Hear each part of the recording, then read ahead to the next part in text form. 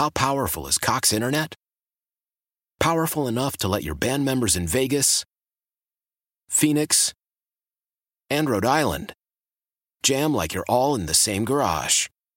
Get Cox Internet powered by fiber with America's fastest download speeds. It's internet built for tomorrow, today. Cox, always building better. Cox Internet is connected to the premises via coaxial connection. Speeds vary and are not guaranteed. Cox terms and other restrictions may apply. Analysis by Ookla Speed Test Intelligence Data. Fixed median download speeds. US Q3 2023.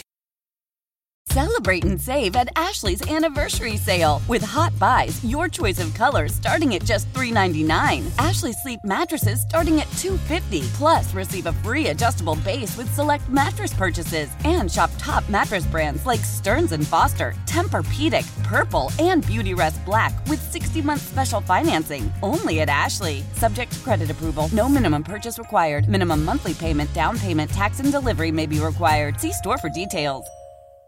Chris Harrington joins me now. Chris, what are we listening to? It's a Holiday by Vampire Weekend. That's going out to the majority of NBA players and NBA people who are not headed to Salt Lake City, but are instead taking a little break for the next week. Get to the NBA in just a minute. Raquel Welch died at the age of 82 yesterday. Have you ever seen anything she was ever in? I probably have, but nothing springs to mind. I certainly associate her more as sort of a cultural icon figure of a certain era than I do as an actress. Right. Like I know she was in that, whatever. I can't. That's how I think her. I'd have to look at her filmography. I'm even from a slightly different earlier era than you, and I still she was a 60s era. She wasn't right. She wasn't my era's pinup, even iconic sex symbol, whatever. She was already Raquel Welch with quotation marks, who was just sort of an icon. The funny thing, and not to make light of, the death of Raquel Welch, but I saw John Bifus tweet about her at one point yesterday, and it didn't occur to me that she had died because I just thought, okay, John Bifus is tweeting about Raquel Welch. Seems like a normal, seems like just another Wednesday, really. Only later I realized that's why he was tweeting about her. Her name was Jo Raquel Tejada, her birth name. She's Latina, which I gather. So her dad wouldn't let the family speak Spanish. And so she learned to speak Spanish in her 60s. I know this so often. When someone dies, I go read their obit, often in the New York Times, because they do great obits, and that's where I read her obit. Fascinating. And like so many people that feel like she said... Oh, she was a Myra Breckenridge, that's right, which I've never seen. She did some comedies, which she liked, evidently. She was later in Seinfeld, by the way. The sort of iconic image of hers from 1 million years BC. This poster. She was in Legally Blonde, which I've seen, but that's not really a Raquel Welch movie. She had some, she had some cameos and stuff later in her career, but 60s, 70s, I don't think I've seen a single movie she was in her prime. Not one. I'm looking at the filmography. It's not actually a long list. Playboy in 98 did a sexiest female stars of the 20th century, and Marilyn's obviously number one. Marilyn Monroe's number one. Jane Mansfield, who she is like a Marilyn Monroe-esque type. I just remember her. By the time I was growing up, she was in bra commercials. She would be, and then Raquel Welch, and then Brigitte Bardot. Was she? Yeah, Brigitte Bardot. Brigitte Bardot, French actress. She's in various things. She's actually in a Godard movie, Contempt. If you want to get highbrow, if you want to see Brigitte Bardot in some highbrow action, that's what I want to do. Watch La Mépris, aka Contempt, by Jean-Luc Godard. But that's not what she's most known for. But yeah. But then she did a turn at some point. She started doing Broadway, and there was this moment when people are like, "Oh my God!" Like she was in Women of the Year, and she replaced, filled in for. Julia, what's her name? Julia Roberts? No. I don't know what you're talking about. I'm sorry. Sound of Music. What's her name? What's Julie Andrews? Julie Andrews. Julie Andrews and Victor Victoria. So she did some Broadway, too, at some point. Right.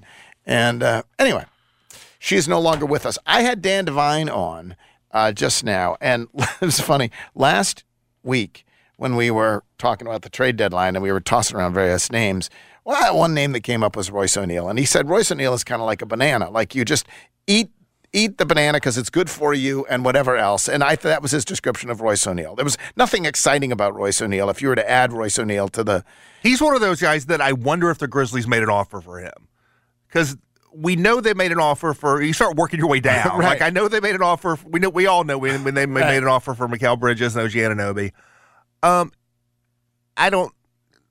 I suspect that they made an offer for Dorian Finney-Smith, logically. Right. That would make more sense. Right. And I just don't know if you got to the point of asking about Royce O'Neal before you get to Luke Kennard. I really have no idea. But that's a toss-up. He came up with this fruit thing. So then I asked him on the spot, what fruit is Luke Kennard if he were a fruit? And he said Luke Kennard is a plum. Right. Because if you get a really good plum, it's delicious. But a lot of times you eat a plum and it's just there. And I think that's pretty good. That's good. See, Luke Kennard is the thing where the Grizzlies forever, Grizzlies fans or whatever, like, we need a shooter. And, like, Troy Daniels is probably the best shooter that's ever played for the Memphis Grizzlies. Unbelievable shooter. But, like, he couldn't play, so who cares, right? And so, like, that's always been my thing. It's like, you don't need a shooter. You need shooting in the context of lineups that otherwise make sense in basketball. You could have the greatest shooter in the world, but if he can't play, it doesn't matter. And so Kennard is like a really good shooter. Is he good enough basketball player for his shooting to matter? And that is the question. I thought he had a pretty good game last night, but I think that is still an unknown. And I don't think there's a definitive answer to that, whether he's a good enough basketball player for his very good shooting to impact the Grizzlies in a significant way. To me, that's the question. What Celtics were lighting up the Grizzlies from? Sam Hauser. Like, is Sam Hauser? What is he? Is he just a shooter who can't do anything other than shoot? I think he's a little bit bigger. I think he's probably maybe Sam Hauser is what you want Jake LaRavia to become. Like, I think Sam Hauser's like a 6'7", 6'8" kind of guy. Right. I think. I mean, I have not spent a lot of time on the study of Sam Hauser, but Kennard. I think if you watch Kennard last night, I think he had a pretty good game. It was a tonic for him to, like, make all of his free throws. Like, that's nice. Like, there's a tactical foul. Luke Kennard's on the court. He can let him go shoot it, right? He's now, I think, 50% from three as a Grizzly, but it's like 3 of 6 over 40 minutes, it was right? Nice to see those first ones go down. People like the Luke. Luke's a good name to cheer. He made a couple really nice reads and nice passes. That's the thing. Assists. You can see the court. You can see that. It's obvious. But I think if you were watching that game closely, you would see him a little physically overtaxed on both ends of the floor. Defensively, I think it's more obvious. But offensively, like, when those closeouts were coming hard, I mean, it wasn't easy for him to get shots off over tight defense, right? And when he had to put it on the floor and make a play, like, he was doing stuff, but it took a lot of effort to, like, make it happen, right? And so a good shooter, but it takes a lot for him to maximize that one skill, in the context of high-level NBA basketball, I think. Grizzlies went up, was it 24? 24 at one point? 24 was 24, 24 at one point, and it looked like they were just going to waltz. They were raining threes in the first quarter. You had Ja going behind the back to Jaren in a little all-star preview, although they may not be on the same team, but an all-star celebration. And then all of a sudden you're looking it up, and it's a one-possession game. You're like, what the hell? Yeah, I think it's partly that they had a 24-point lead, but they had it in the first half. Right. And it's hard to hold a big lead in an NBA game when you have it early, right? There's a lot of basketball, a lot of possessions. I think there's a natural, like, you start coasting a little bit, and then this happens all the time in games. I think part of that was this is just what happens a lot of times in NBA games. But part of it was also, like, their problems offensively sort of. They had really good three-point shooting in the first half, and that is obviously atypical of the Memphis Grizzlies. Right. So that did not happen again. I think it probably lulled them in. At one point in the second half, I thought they did settle for some threes they should not have taken. Well, you know who settles for threes? Ja. I was going to say Ja settles for threes. There was one possession late where I think he was tired and he just walked up and, like, pulled a three, and, like, so I think they settled for some threes they shouldn't have late. And I think as the game tightened up, their half-court offense issues sort of, did pop back up. And I think, when you're thinking about going deep playoff basketball, that's the biggest concern probably. I thought Dez looks like he's moving pretty well. Didn't you think, or not? You were down the court. I was up in the air. What did you think? This is one of my mailbag questions at the beginning of the week was about him. And I sort of made the point there where if you look at pre-toe injury, he played 12 games. And he hit the 30-point mark in 4 of 12 games before the toe injury. He's played, I think, now 23 games since the toe injury. He has not hit the 30-point mark once.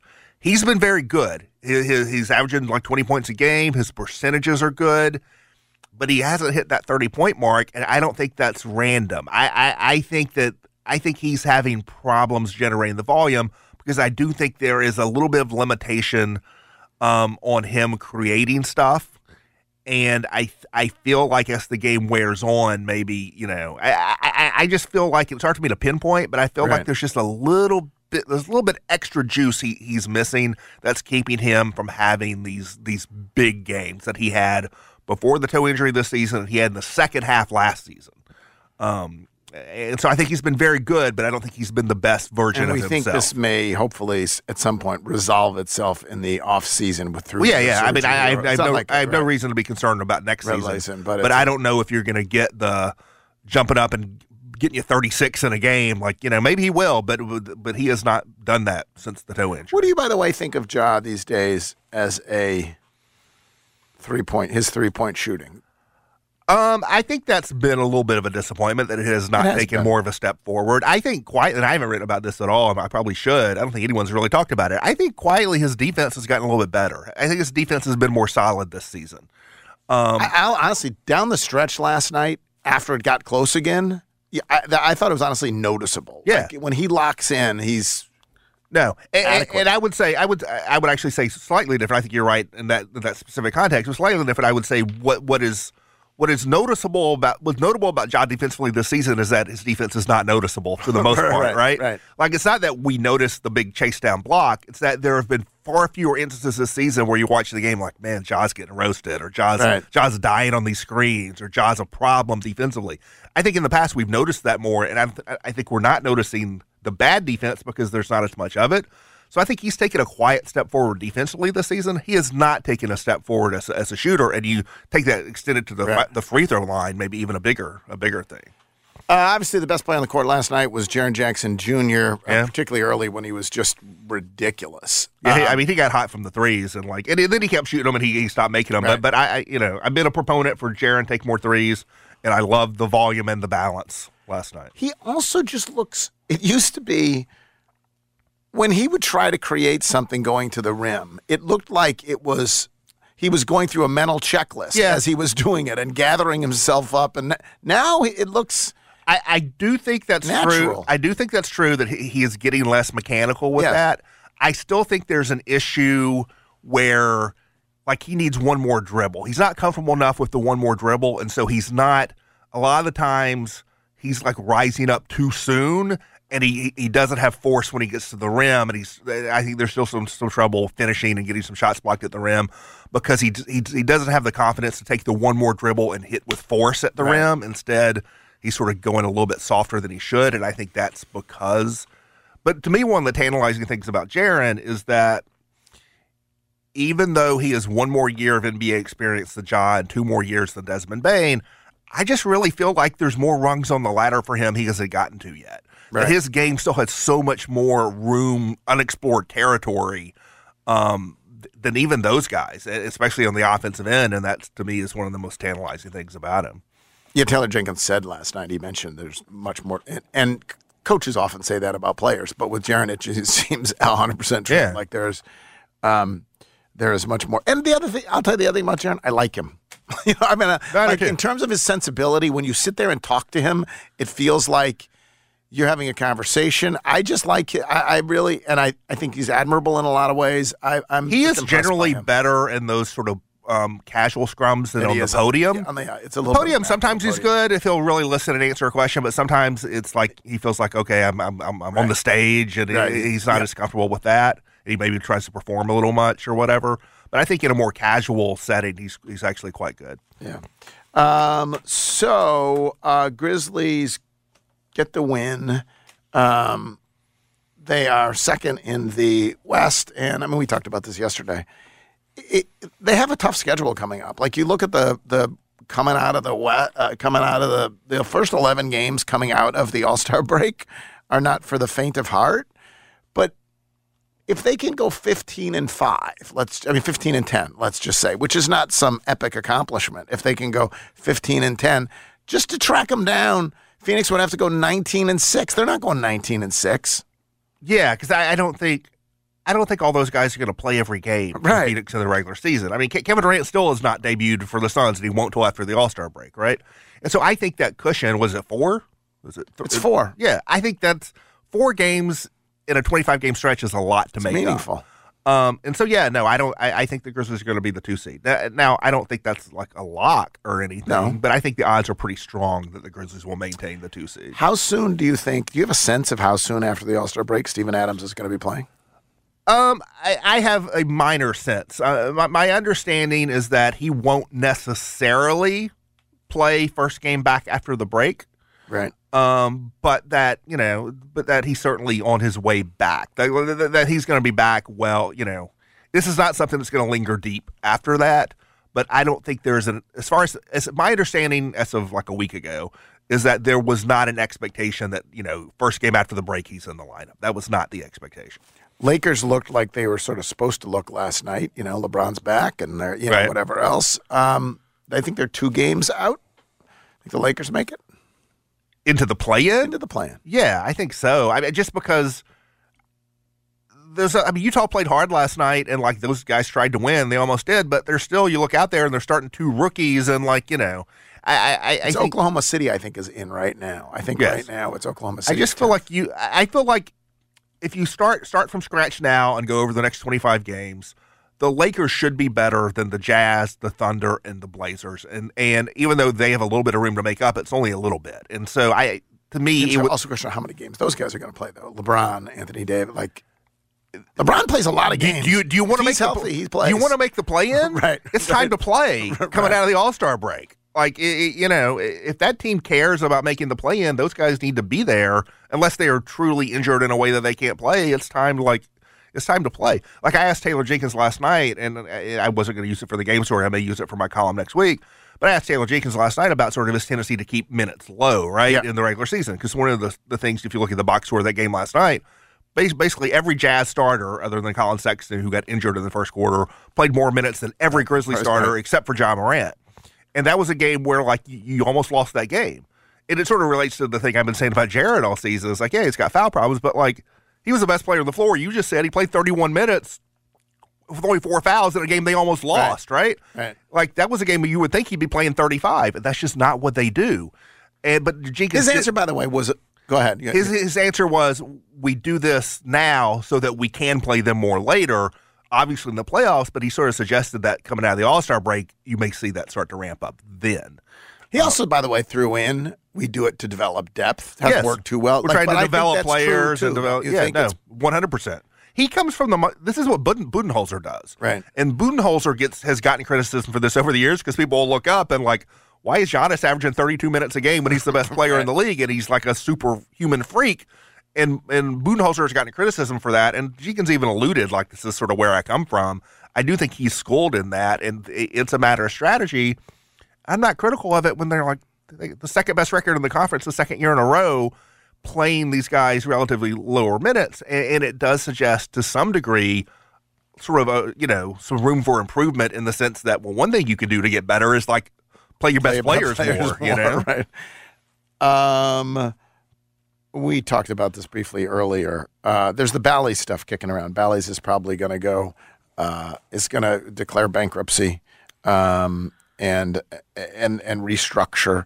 And of course, they carry the Grizzlies games, and so there's some sense of what happened next. I have not done much poking around to it, except that I know no one's particularly concerned about what's going to happen anytime soon. Do you have any sense of what this universe might look like, or what's going to happen next, or anything about Bally's? I also have not poked around on that. I was a little bit busy with other stuff yesterday. I mean, I don't feel urgency about it because it's not going to impact the rest of this season. There's contracts in place and legal maneuverings tend to take time. And like, I just, to me, there's like, unless someone tells me otherwise, there's zero chance this is going to matter the rest of this basketball What do you season. all do for, what do you subscribe We to? still pay for cable and we need to get rid of it. And so I've committed that after this basketball season's over, I'm ditching cable, and then come the start of next basketball season, I'll figure out what I need to do to watch the Grizzlies.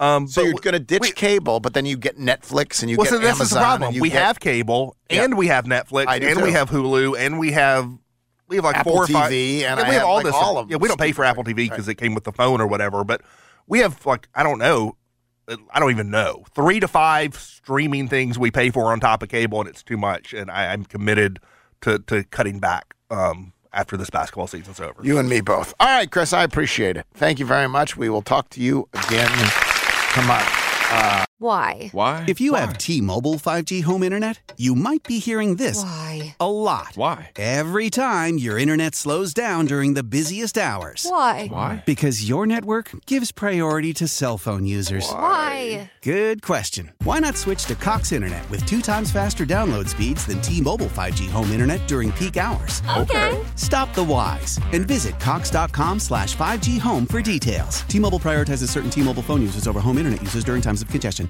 Celebrate and save at Ashley's Anniversary Sale. With Hot Buys, your choice of colors starting at just $3.99. Ashley Sleep mattresses starting at $2.50. Plus, receive a free adjustable base with select mattress purchases. And shop top mattress brands like Stearns & Foster, Tempur-Pedic, Purple, and Beautyrest Black with 60-month special financing. Only at Ashley. Subject to credit approval. No minimum purchase required. Minimum monthly payment, down payment, tax, and delivery may be required. See store for details. We all agree that reducing carbon emissions is a good thing. And once again, Toyota is leading the way. We hear a lot about fully electric vehicles, and Toyota has them, with more coming in. But we also know a BEV is not for everyone, whether it's because of cost, range, or concern about finding a charging station when you need it. Plus, the raw materials used to manufacture batteries are limited. Enter Beyond Zero, Toyota's vision for a carbon-neutral future. In vehicles and in manufacturing plants, too, in the years ahead. The materials used to make just one long-range battery for an EV could be used to make batteries for 6 plug-in hybrids or 90 gas-electric hybrids. That's why Toyota's position today is electrified, diversified, empowering you to choose how to reduce your own carbon footprint with the vehicle that's right for you, a hybrid, plug-in hybrid, or battery EV. So shop, learn more, and get details at toyota.com/beyond zero. Toyota, let's go places.